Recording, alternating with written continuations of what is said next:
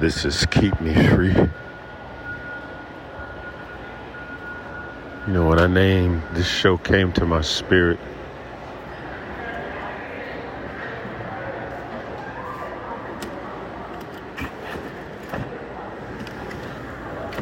So many times we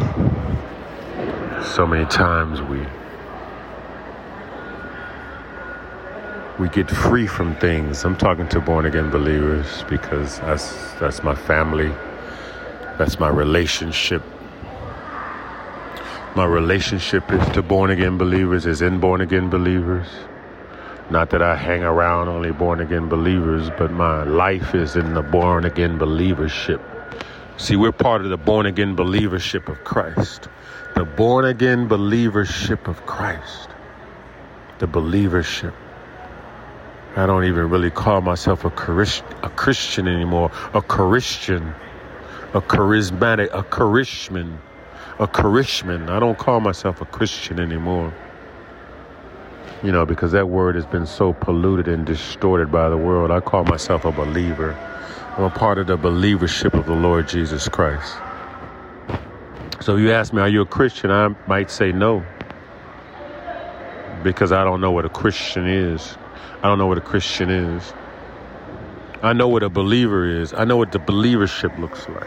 I know what the believership of Christ looks like. This is a definition of the believership of Christ. I guess I need to make some definitions.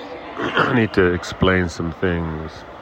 And you have to understand the way I speak oftentimes because I'm picking words out of a segmented spiritual flow. And I'm picking them out of that segmented spiritual flow so I can align them into a sentence that makes sense to me.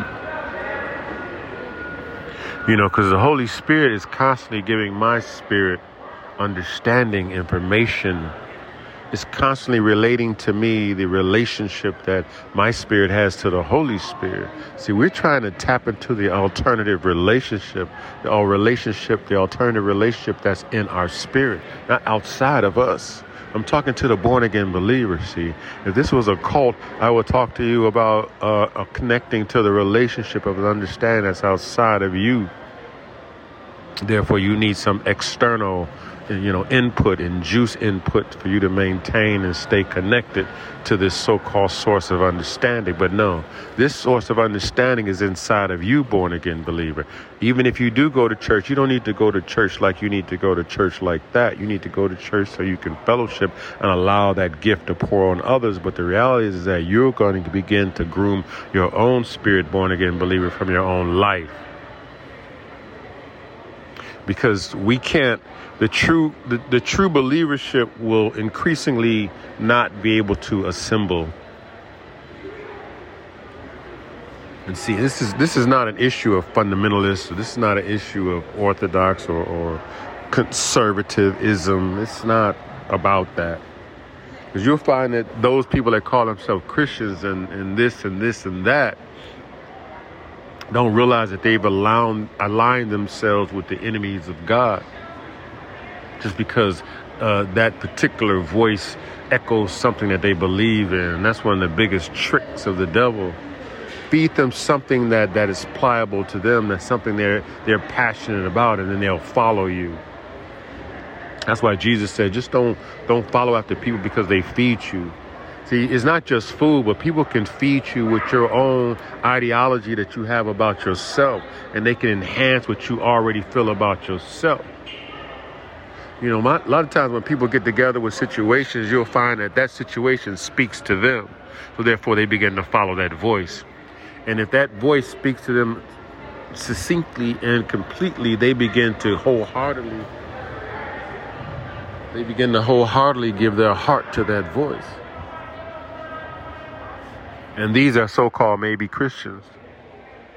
They believe that God, what I mean by that, they believe fundamentally, this is what I'm understanding what a Christian is. Christian is someone that fundamentally believes that Jesus Christ died for their sins and the sins of the world. That does not mean they have a particular personal relationship. Sometimes they might reminisce over the fact that this has happened. They might feel a little glossy in their mind and their heart about it, but they don't have a functioning relationship to it in terms of being transformed into his image. They don't have that relationship. They have like a dialogue and an understanding. They have like a set of rules, a set of innuendos that they believe that God would like to institute in the world. So they operate in that flow, but they're really not seeking they're not seeking to go out to meet the Lord.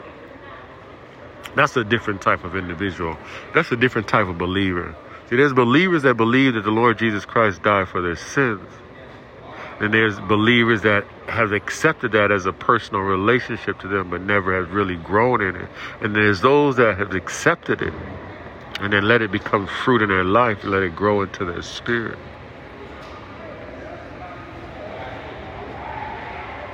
It's a part of their active life.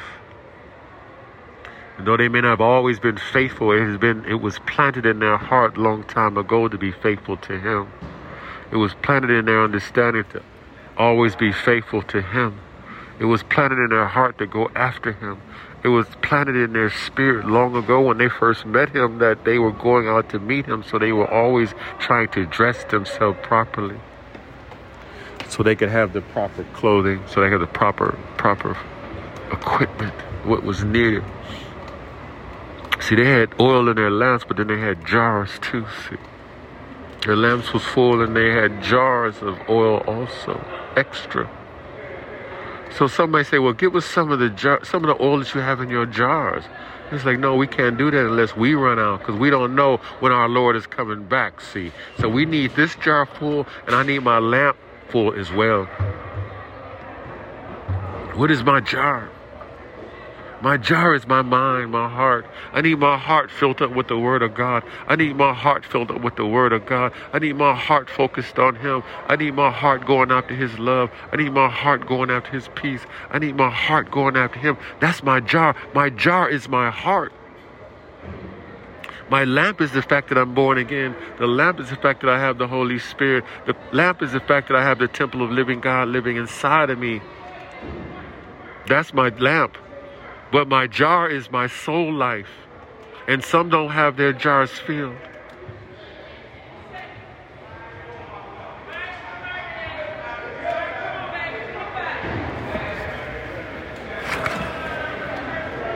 My jar is my soul life.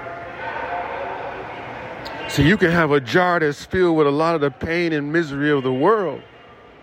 You can have a jar that's filled with still the dysfunctions of being raised irrationally.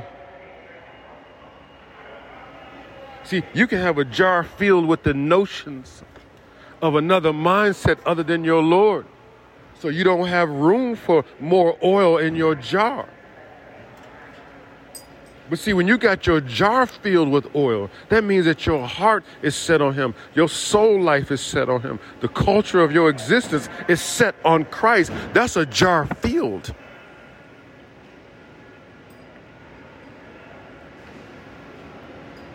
That's a jar that's filled with the Holy Spirit, see. That's a jar that's filled with the love of God seeking to bloom out, to blossom out into a person's life. So you got to have your jar filled. You got to have your jar filled with the Spirit. Your lamp is lit and is shining bright. But you have other things in the jar. You got other issues in the jar. The jar is your heart. The jar is your soul. It says they had oil in their lamps. And oil in their jars. And some didn't have enough in their jar.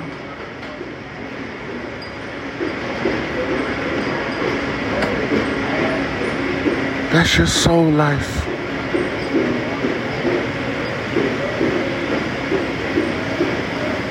Your heart life. Who does your heart belong to? That's your jar. Who does my heart belong to?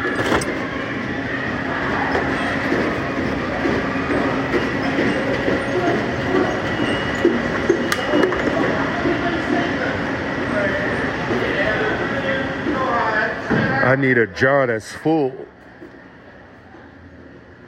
I need a jar that's full with the Lord's redemption,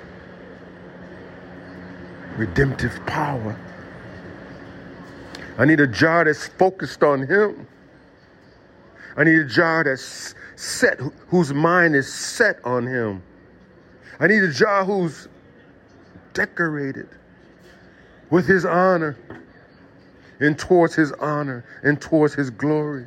I need a jar that's ready to move.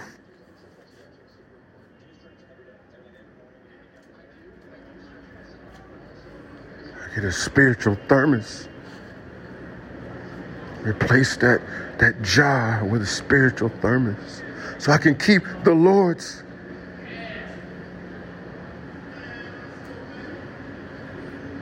oil properly stored and protected against the elements outside and inside. I got to protect the jar against myself. And only my spirit can do that. Holy Spirit, teach and train up my spirit to protect my jar.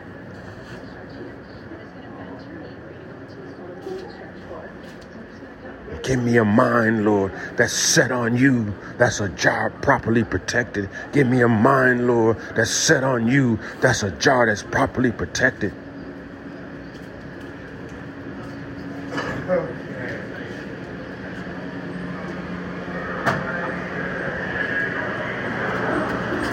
Oh, shit.